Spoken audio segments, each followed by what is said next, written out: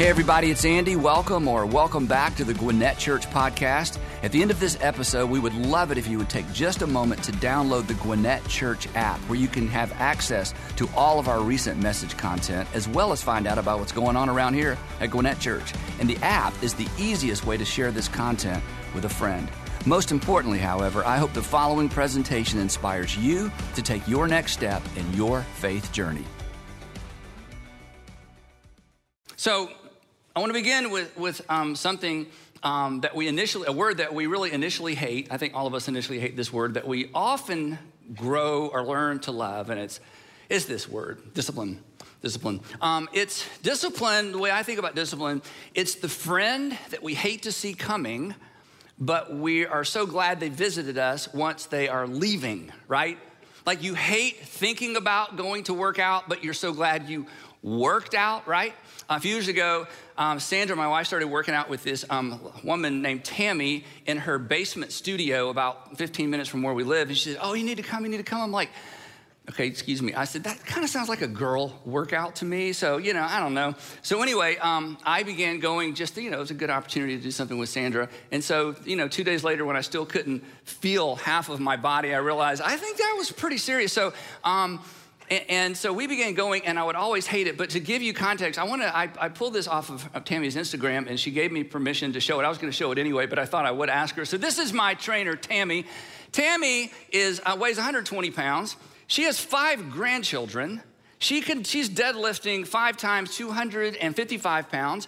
And when I called her to say I would love to show this video, I said, "What are you up to?" She said 285 pounds. Now, I can deadlift the recycle bag out of the plastic container. And so anyway, so that's Tammy. And so we go Monday, Wednesday, and Friday. We did this for several years.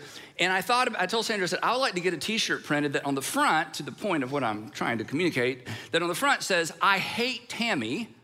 And on the back says, "I love Tammy." Because this is the nature of discipline. It's the friend you hate to see coming, like, "Oh no, I gotta do that." Then once I do it, I'm so glad I did it. Because we never regret discipline, right? We never regret good habits, but initially we resist. I think at some level we all celebrate when we have self-control. We celebrate self-control in ourselves and in others, but initially self-control in multiple areas is, it's a struggle. And here's the interesting thing about self-control and discipline and all these things. And this is kind of interesting, and this may not be always be the case, but it's mostly the case that motive is unrelated to outcome. And attitude is often or usually unrelated to outcome. What I mean is this, that if you eat clean for all the wrong reasons and with a bad attitude, you will still benefit from eating clean. And over time, your attitude might actually change. In fact, your motive may change as well. In fact, we've all experienced this. It could be that ought to becomes want to, and endure becomes enjoy. In fact, probably all of us could explain or talk or tell a story about something that began as an ought to, that, now you miss it if you don't, and it started off as an endurance test, and now it's something you actually enjoy and you miss. Years and years ago, because of where I lived, the only exercise I could do was run, and I hated running. Gosh, I just hated running, but I just ran and ran and ran, and then I learned to love it. And then I had a little back surgery and had to quit it, and now I miss it. It's the strangest thing. I hated it, I learned to love it, I had to quit it, and now I miss it. And honestly, I'm not exaggerating, when I'm driving down the road and I see someone running, I want to roll down my window and just say, keep running, because now I can't run and I miss it. Run, Forrest. You just keep, do it as long as you can, right? So if you hear somebody yell that out the window, that was me. So anyway, the point is this. Here's something we all know. That what begins as sheer discipline, we all have a story. What begins as sheer discipline, that ultimately becomes a habit, that becomes a lifestyle, is life-changing for many of us. And maybe more importantly, it's life-preserving. Whether it's exercise or coming home earlier from work or spending less and saving more, less sugar, call your mama, whatever your discipline is. Discipline, this discipline facilitates progress there. There's no progress without discipline. This is true personally, professionally, academically. It's true corporately. It's true nationally. And discipline facilitates prosperity, financially, relationally, and even physically. But, and here's the rub, right? Discipline requires delayed gratification. And you all know what delayed gratification is. It's doing what we ought to do now so we can do what we want to do later. And there's the rub. And we will come back to that in just a minute. Today, if you've been tracking along with us, we are in part 5 of our series, Faithful, subtitle being Fueling Your Faith in a World on Empty.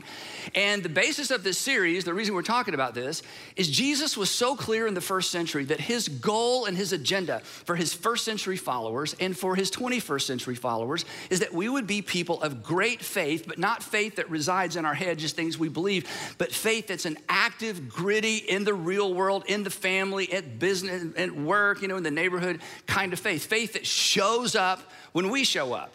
Faith that changes things, faith that confronts things, which explains Jesus' early invitation, which was to follow me. Follow me, he would say to the people, I want you to follow me. I want you to follow me, and you're gonna learn some things, but I want you to watch the way I live in light of my faith in my Father in heaven. I want you to watch the way I respond to people in light of my faith in my Father in heaven. I want you to watch the way I live my life because I'm living out my life within the context of this deep, abiding faith that God is my heavenly Father, and I want you to learn to live in such a way that reflects that deep, abiding faith. I want you to move and live in a different direction. And Jesus never changed his invitation. Now, the church eventually did, as we've said throughout this series. The church eventually kind of watered down Jesus' invitation and reduced it to simply believe in me. And yes, Jesus invited people to believe in him, but that was just the beginning. Believe in me doesn't change anything. Believe in me doesn't do anything. Believe in me doesn't show up anywhere. Believe in me just resides in my head. This is so much easier, it's so much safer, it's far less demanding. In fact, believe in me doesn't require anything. It's an invitation to stay exactly the same way you are and to stay exactly where you are, no change required. But Jesus did not invite us to simply believe things about him or to simply even believe things about God. He invited us into a lifestyle that reflects deep, abiding faith in our Father in heaven. Because belief alone, if it just stays right in your head, it actually creates feeble, frail, and fragile faith. Faith that is easily broken. Faith that is easily lost. In fact, this is one of the reasons that some of you have lost faith or some of you are losing faith. You never did anything with it. It was like a muscle you never exercised. It was just things you were taught as a child, and when anybody would ask you, you'd say, oh, I believe in God, oh, I believe. But if you never allowed or never learned to activate your faith in the real world, it was an unexercised muscle that got weaker and weaker and weaker, and now you're losing it. And here's how you express it. You say, I'm not sure I believe that anymore. I'm not sure I think that's true anymore. And that's where faith begins. But if it's not activated, it recedes into simply ideas and concepts in our mind. And Jesus invited us into a life that's way, way, way bigger and way more dynamic than that. He invites us to follow, to wake up every single day with this question: what would I do? Not just what would I think, not what would I believe, but what would I do? How would I respond? How would I react? Where would I go? Where would I refuse to go? What would I initiate? What would I attempt? What would I avoid? If I was absolutely confident that God is with me. This is the life of faith, and this was the life that Jesus invited his first century and his 21st century followers into. So, in this series, we're asking the question, what creates and what helps us maintain that kind of gritty, real-world faith? And you've met people like this. In fact, many of you are people like this. But when you meet people like this, especially when they're going through a difficult time, I mean, it's easy to believe in God and, sing all the songs when everything's up and to the right. But when you meet people who are, they're dealing with difficult things with their kids, financially, with jobs, moving, their health, whatever it might be, and they just have this calm sense of peace and confidence in God, you think, how did you get that? So in this series, we're answering the question, how do you get that? In other words, what fuels and facilitates the development of active, enduring faith? Or what are the essential ingredients? And we've said there are at least 5. Now, there may be more than 5, but there are at least 5. And this is based on the life and teaching of Jesus, but it's also based on hearing hundreds and hundreds of stories of men and women who are mature Jesus followers who have faced very difficult things, but when asked, okay, tell me your faith story. How did you get to the place where you have that kind of real real world confidence in God. And when they tell their stories, when you tell your story, these 5 things show up over and over and over again. We call these sometimes the 5 faith catalysts, 5 things that God uses to grow our faith. And the thing that's so amazing about these 5 is that they intersect our lives as children, as students, as singles, as adults, as senior adults throughout our entire life. So first up, we've talked about the first 3 of these. The first week we talked about practical teaching. We said when people tell their story, they talk about the first time they went to a church or the first time they went to a Bible study or a campus ministry where somebody actually gave them handles and applications. They taught them what to do with what they perhaps had believed since they were children. And we said this, that when our active real world faith actually intersects with God's faithfulness, and here's what I mean by that. When we actually do what we feel like our Heavenly Father wants us to do, when we actually do what Jesus commands us to do, and then we experience God's faithfulness on the other side of that scary decision, our act of faith intersects with his faithfulness and our faith gets bigger. The second catalyst for growing our faith, we said, was personal ministry. And we talk, when people tell their story, they talk about the first time they actually served somebody or served a group of people in Jesus' name, and they did not feel adequate. They weren't ready. They couldn't answer all the questions. They hadn't read the entire Bible. They felt like they were completely out of their league, but they just felt nudged to go on a Global X trip, or that's what we call our mission trips, to serve some children, to show up at a nonprofit, to lead a small group. They're thinking, I hope no one asks me any hard questions, right? And they tell those stories and they say, when I stepped into that scary place and God came through for me in spite of my inadequacy, in spite of my lack of preparation, my faith grew. Then the third dynamic we talked about this last time is providential relationships. Whenever we tell our faith story, whenever anyone tells their faith story, they talk about the people that God brought along at just the right time, at just the nick of time. You know, then I met this guy, then I met this girl, then this family moved into my neighborhood, then I got a new job, and the guy in the cube next to me, or my boss was a Christian, or my dad, my mom remarried, and this guy was a Christian, and he took us to church. And when we tell our faith stories, there are always those people that were just there at the right time. They were like providential relationships because it was like God just dropped them into our lives. And today, we're gonna talk about this fourth dynamic that people talk about every time they tell their faith story. And we call it private disciplines, or specifically private spiritual disciplines. Again, when people tell their faith story, they say, you know what? And for the first time in my life, I began to read the Bible. For the first time in my life, I began to pray, not reactionary prayers like, God, please help me find a parking spot, and God, please don't let that be true, and God, please let him call me back. Not those kind of prayers. For the first time in my life, I sat down, I cleared out some space, I cleared out some time, and I sat down for the first time, and I really began to pray.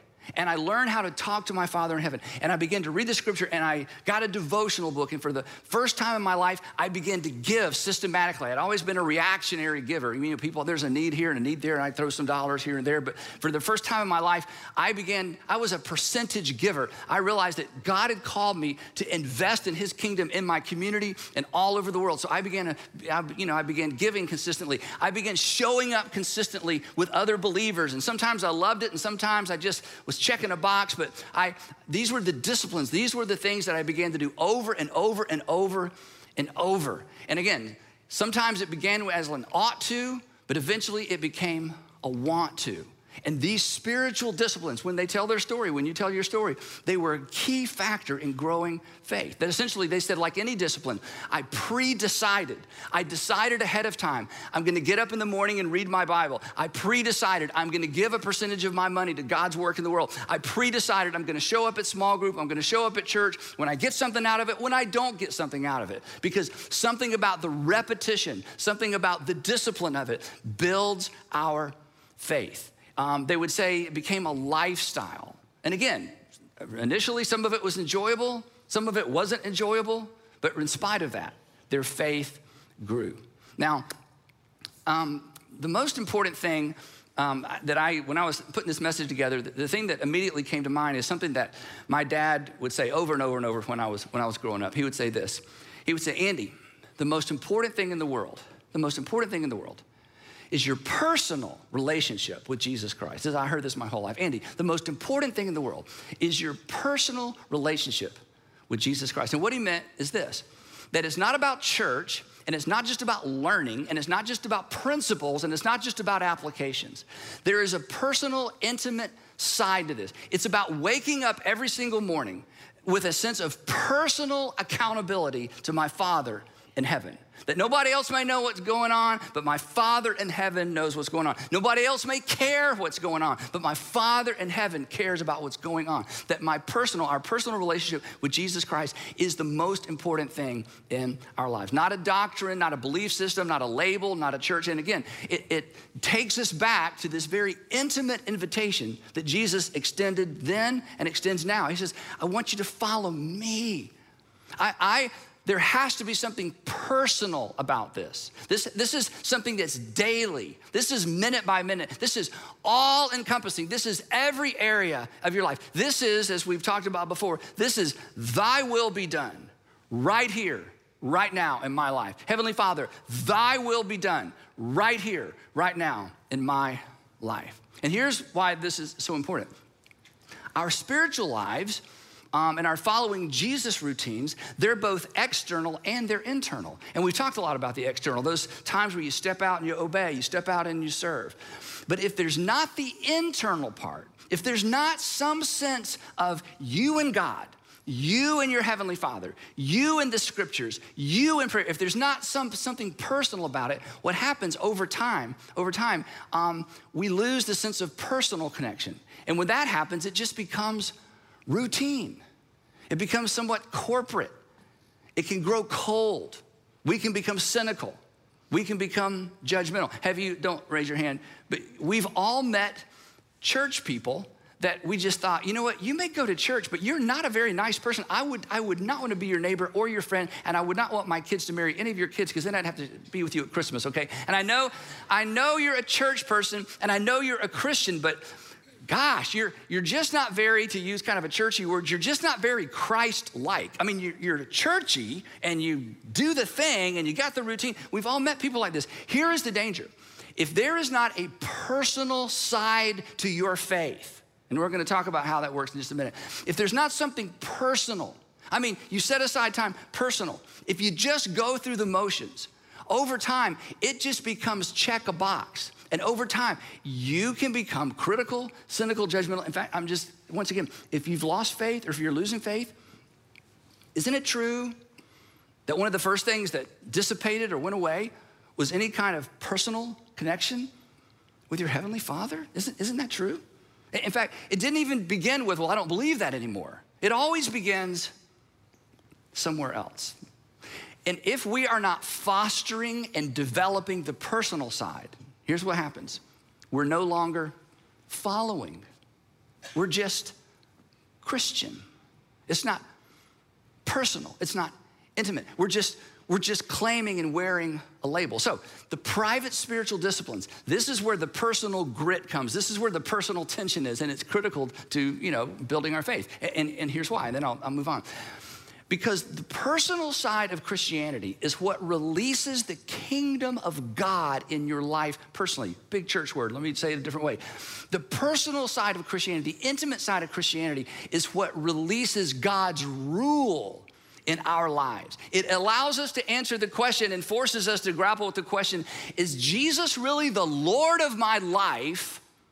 Or is this just something I believe if I was to be quizzed? What religion are you? I'm Christian. Great, you're Christian. Is Jesus the personal Lord of your life? In other words, are you following Jesus? And if we're not careful, if we don't develop and foster and invest the personal side of our walk with God, it becomes corporate. And over time, I'm just telling you, some of you are wrestling with this now, or you've been there in the past. Your faith in God, the categories, the belief part, it just begins to dissipate.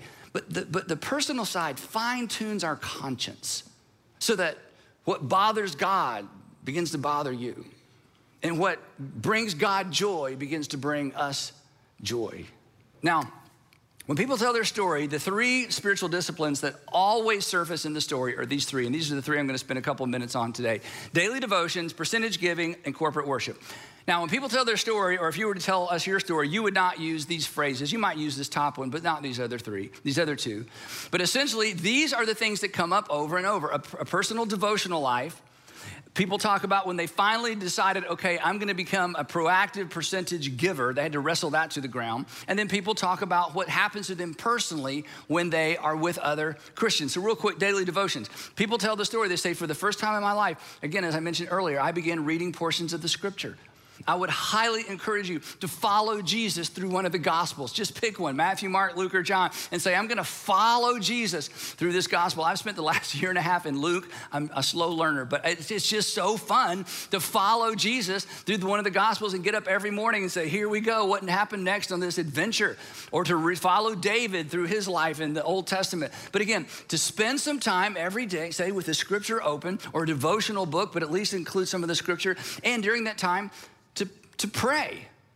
Because in those moments when it's just you and your Heavenly Father, though those are the moments, unlike preaching and unlike teaching, although it happens sometimes with preaching and teaching, these are the moments when you feel as if God is speaking to you personally. He's prompting you. He's warning you. He's reminding you. He's encouraging you. He's being invited into the details and the complexity of your life and your family. Remember when Jesus taught us to pray? We talked about this a month or so ago. When Jesus taught us to pray, he said, when you pray, but when you pray, he assumes we're gonna pray, but when you pray, he doesn't say as you're driving, or as you're doing something else. He says, but when you pray, I want you to go into your room, which was so difficult. Houses were small, doors were made out of leather. I want you to go into your room and close the door and pray to your Father who is unseen. So Jesus actually commands us to set aside time, a focused time where God, our Heavenly Father, gets our undivided attention. And of course, Jesus practiced what he preached. Luke, who investigated everybody that spent time with Jesus during his earthly ministry, says this. He's talking about Jesus. He says, yet the news about Jesus spread all the more, because Jesus had just done something amazing. Spread all the more so that crowds of people, very popular, lots of followers, crowds of people came to hear him and to be healed of their sickness. He was busy, he was in demand. He's like us, he's got stuff to do, things are going on. But in spite of how important his work was, and I think his work was important, Jesus' work, wouldn't you say? Yeah, he got 3 years to save the world. I mean, that's a pretty narrow time frame, right? Busy guy. But Jesus often withdrew to a lonely place. That means he went alone and he prayed. I was like, okay, Jesus, time out. Okay, you're like Jesus. Do you need to pray?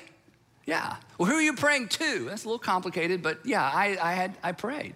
Peter, who was with Jesus throughout his ministry, says this. He told Mark this when he was dictating his account to Mark, who wrote the Gospel of Mark. Very early in the morning, while it was still dark, Jesus got up, left the house, and went off to, there it is again, a solitary place to be alone, where he prayed. And the 12, apostles eventually wake up. They fix breakfast. They go into Jesus' room to wake him up, and he's gone. He's gone again. So the text says that Simon Peter, and his companions went to look for him. It's like, oh no, we've been waiting for the Messiah for 2,000 years, and we found him, and now we've lost him. So anyways, they're out looking for Jesus, and when they found him, they said, Jesus, everyone's looking for you. I mean, we got things to do. I mean, you're a busy guy. We got, Jesus, like, the fact that I'm so busy, the fact that there's so much to do is the reason I get up extra early to spend time alone with my Father. Jesus, who we're following, gave his Father the first minutes of the day. If we're gonna follow Jesus, we should give our Heavenly Father the first minutes of our day. And it's a discipline. It's something we pre-decide. And when we're alone, this is where we do what we've talked about before. We acknowledge God's greatness. We declare our dependence, and we surrender our will. And we anticipate the day. We know the temptations that are coming. They're generally the same thing over and over. We know the stress that's coming. We know the meeting that's gonna happen. We know we're gonna have that chat with our son or daughter after school. We know what's coming. And we invite our Heavenly Father into the details of our day. And then we follow Jesus. So, beginning the day with that reminder of our accountability to our Heavenly Father, it's the best way to start the day. And time alone with God, you know what it does? It informs or continues to inform our conscience. And an informed conscience fine-tunes us to what brings God joy and what gives God trouble. And an unrenewed mind or a conscience that isn't fine-tuned to the things of God creates a very, very fragile faith. Now, this second spiritual discipline, just to be maybe more personal than you want me to be, I have discovered through the years that this is often the faith tipping point for men in particular. In other words, this is the thing that men, and I'm sure women, you wrestle with it as well, but just in my experience, this is the thing that when it comes to following Jesus, it's like, okay, I'll get my kids in church and I'll be at church and, and might even serve. But this is the one where us men oftentimes, we have to wrestle this to the ground. And in wrestling it to the ground is when we discover this really isn't a money thing. This is a faith thing. And that's the personal discipline, private spiritual discipline of percentage giving.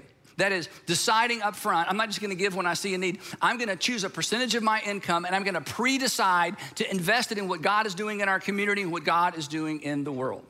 And as we wrestle with this one, here's what we discover. And many of you have discovered this. It's not even about money. It's about priorities. It's about our confidence in God. It's about our faith in God. Jesus said this, and it seems so cavalier when he said this, especially to people living on the edge of starvation in some cases. He says, hey, look, do not worry saying, what are we gonna eat? What are we gonna drink? What are we gonna wear? 3 things that most of us never even think about because we know what we're gonna eat and we know what we're gonna drink and we have so much to wear, right?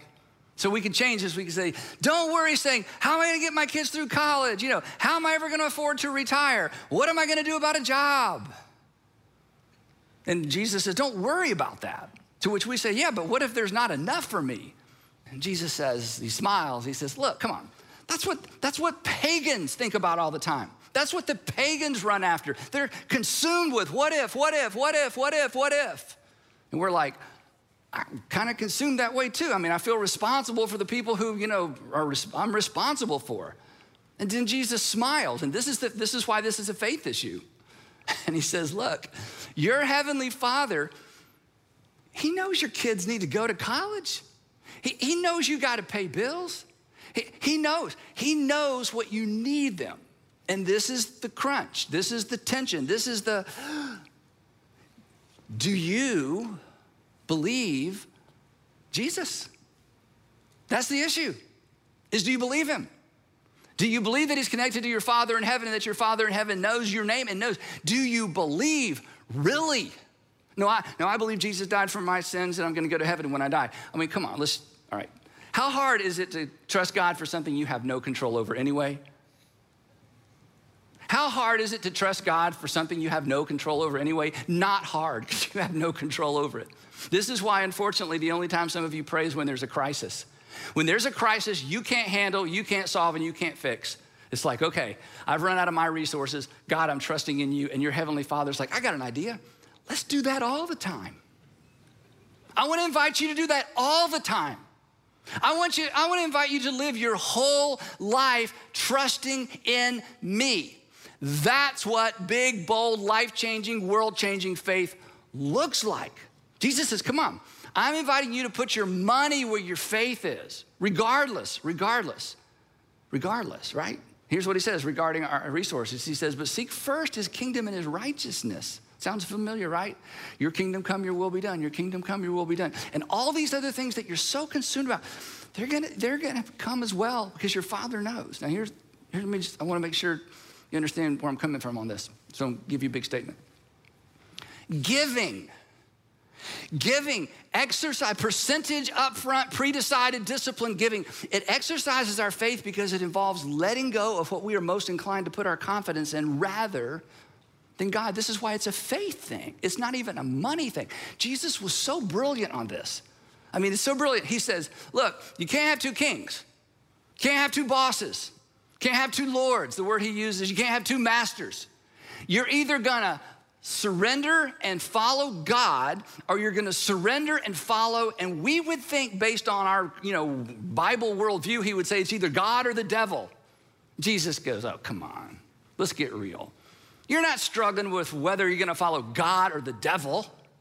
Well, you're right about that. Jesus says, let me pry. Your issue, Andy, our issue is, are you gonna trust God or are you gonna trust your stuff? Trust your wealth? It's like, well, I'd like to do both. I would like to trust in my wealth until it runs out, and then you're like the backup plan. To which our Heavenly Father says, no. The invitation is follow prioritize surrender to me. And your heavenly Father knows your heart and knows my heart this well. He knows, this is so amazing, that the number one contender for my loyalty, as a man especially, I think, the number one contender for my loyalty is not the devil. It's my financial security. And Jesus says, so come on, trust me with that. And then I'll know that I got you. This is easy for me. And I just gotta let you know, it's easy for me because I was raised this way. I mean, I gave the first dime out of every dollar, first dollar out of every 10 to the church, first 10 out of every, 100. And I remember the first time I gave $100. I was in high school. I think I was a junior in high school because I remember who I was sitting next to, but I won't talk much about that. Anyway, so I was a junior in high school. I'm sitting in church on a Sunday night. This is in the 70s. Like, we're still learning the words to Sweet Home Alabama. This that long ago, okay? Anyway, so I'm sitting in church. At the end of the service, my dad does this invitation. My dad's pastor. And people came forward. And then as we were in the service on Sunday night, he said, hey, before you go, and he calls this young woman up, and he said, this is so-and-so. In fact, I still remember her name. This is Terry. This is how this was etched in my mind. This is Terry. Terry was in nursing school. There was a specific need. She needed some money. She said, if there's anybody here that would like to help Terry, she's going to be down here at the front. And when he said that, I just felt this thing on the inside. It wasn't a voice that said, you should give her $100. I was working at Winn-Dixie for minimum wage, cleaning the meat department after everybody went home. It was not the greatest job. But anyway, and I was trying to save up for a car that I thought, would be reliable. And I had this little Toyota Corolla that was on its last leg. And I just thought, $100, there's no way God said that. Okay, we'll just pray, God, please bring somebody up. And I just, you just can't shake it. And I was already giving 10% of my money to the church and, did other stuff. $100, it was a fortune to me. And I'm going out of my car, I have my checkbook. Remember Joe's? They're like the little rectangle paper things. Anybody remember checks? Anyway, yeah. And I went down, I said, I know this is so odd, but I just feel like I should give you $100. And she cried. My dad's like, I think my dad was like, are you sure? Like, what's $100? Are you gonna be coming to me later, right? Now, why do I remember that? Because you know what the battle was? The battle wasn't, am I gonna be able to eat and sleep and live indoors? No, the battle was, this is mine. God says, okay, but I want you to be mine. So give it. This is a faith thing. It's hard to start as an adult. It's hard to start as a percentage giver as an adult. I get that. But as you wrestle with this spiritual discipline, here's the word I want you to wrestle with. Why? Why? And eventually you realize it's really not about money. It's about confidence in God. It's about surrender. It's about follow. It really is about our faith. And can I say one more thing to us guys? Look, please don't hide behind, well, I like to give when I see a need. Okay, that's what pagans do. That's what Americans do. That's what everybody does. That's a bit of a Messiah complex. I'm gonna come swooping in and I'm gonna be a solution to a problem. And you know what? Every once in a while, in fact, not every once in a while, that should be common too. As Christians, we should be we should be swooping in anytime we can to meet a need, absolutely. But if that's the only way you give, that does nothing for your faith. That just strokes your ego. So you, if you're gonna follow Jesus at some point, are gonna have to develop the spiritual discipline of percentage, priority, I've decided ahead of time, giving. And as you wrestle with that, you just remember this, it's a faith issue. And when you say yes, God will do something for your faith, guarantee. Last one, it's corporate worship. I'll do this quick. This doesn't seem very personal, doesn't seem like the rest, but because it doesn't seem private, but it actually is, because corporate worship is not just, gathering in a place like this or in your group with other Christians. It's not just about learning and sharing ideas and hearing stories. It's way bigger than that. Something happens, I can put it this way, something happens personally when we gather corporately. It just does. There's a group dynamic that has a personal, private impact. And you've experienced this. You've experienced this sometime in the singing. You've experienced this sometime in just a story that's told. During 2020, Sandra and I kept saying to each other, I miss church, I miss church, I miss church. And what were we saying? We weren't missing the building. I have a key to the building. We could have come to the building every day. You miss church? Let's go walk around the halls. I just feel better. I've been to church. It wasn't the building, right? And it wasn't the preaching, because I preached to her all the time. So I know she wasn't missing no. I mean, preaching, we can get preaching anytime, anywhere. You can hear all the best people, on demand. So it wasn't preaching. There was a we thing that we just missed. You've experienced. Jesus said this, and I don't claim to understand this. He said, where two or three gather in my name, there I am with them. Or King James says, there I am in the midst of them. And I don't know all this means, but here's what I know at a minimum it means. That when I gather with you in Jesus' name, I might experience the presence of God in a way that I wouldn't experience on my own. I know it means at least that. It means that I can experience something with you that I can't experience on my own, and that what I experience with God on my own is limited if I don't at some point gather with other believers in Jesus' name. It goes beyond learning stuff. It's more about experiencing it. And part of it is, and this is some of the frustration of gathering in big places, part of it is when we gather together, do you know what we're forced to give up? We're forced to give up a bit of our autonomy. Who's gonna sit there, right? And do I get to park? And we have to give up part of our autonomy. We have to give up part of our individualism. And I becomes we. And did you know we, there's something to we that's better than I. Paul said this way, he said, now you, talking to Christians in Corinth, now you, actually it's a second person plural, so literally it should say this. Now y'all, he's talking to a group, okay? Now y'all are the body of Christ, and each one of you is a part of it. There is an aspect of the Christian faith that I cannot experience apart from you. And we're all part of this community, but we have to choose to participate in the community. We have to choose. And at some point, at some time, it feels a little bit like a discipline. But it's a reminder every time we get together, you know what it's a reminder of? That God is up to something bigger than you. That includes you. God is up to something bigger than you in the world, but it includes you. And we lose that sense of we and us when we isolate ourselves from we and us. And something happens to me personally when I gather with you corporately. So here's what I want to do. And I know you're so tired of 30-day challenges, but I'm going to issue one anyway. I want to challenge all of you, if this isn't already part of your life, to embrace these 3 spiritual disciplines for a month. These 3 private disciplines for a month. And teeing off of Jesus' command to seek first the kingdom of God, seek first the kingdom of God, seek first the kingdom of God, I want to challenge you specifically to seek first as in first thing, the kingdom of God in these 3 areas. I want you to give him the first minutes of your day, the first dollars of your income, and the first day of the week. First, you don't have to give him all the minutes of the day, just the first minutes. You don't have to give them all the dollars, you just give them the first dollars. You pick the percentage. You don't have to go with 10%. Just pick a percentage and commit to it. It's a discipline.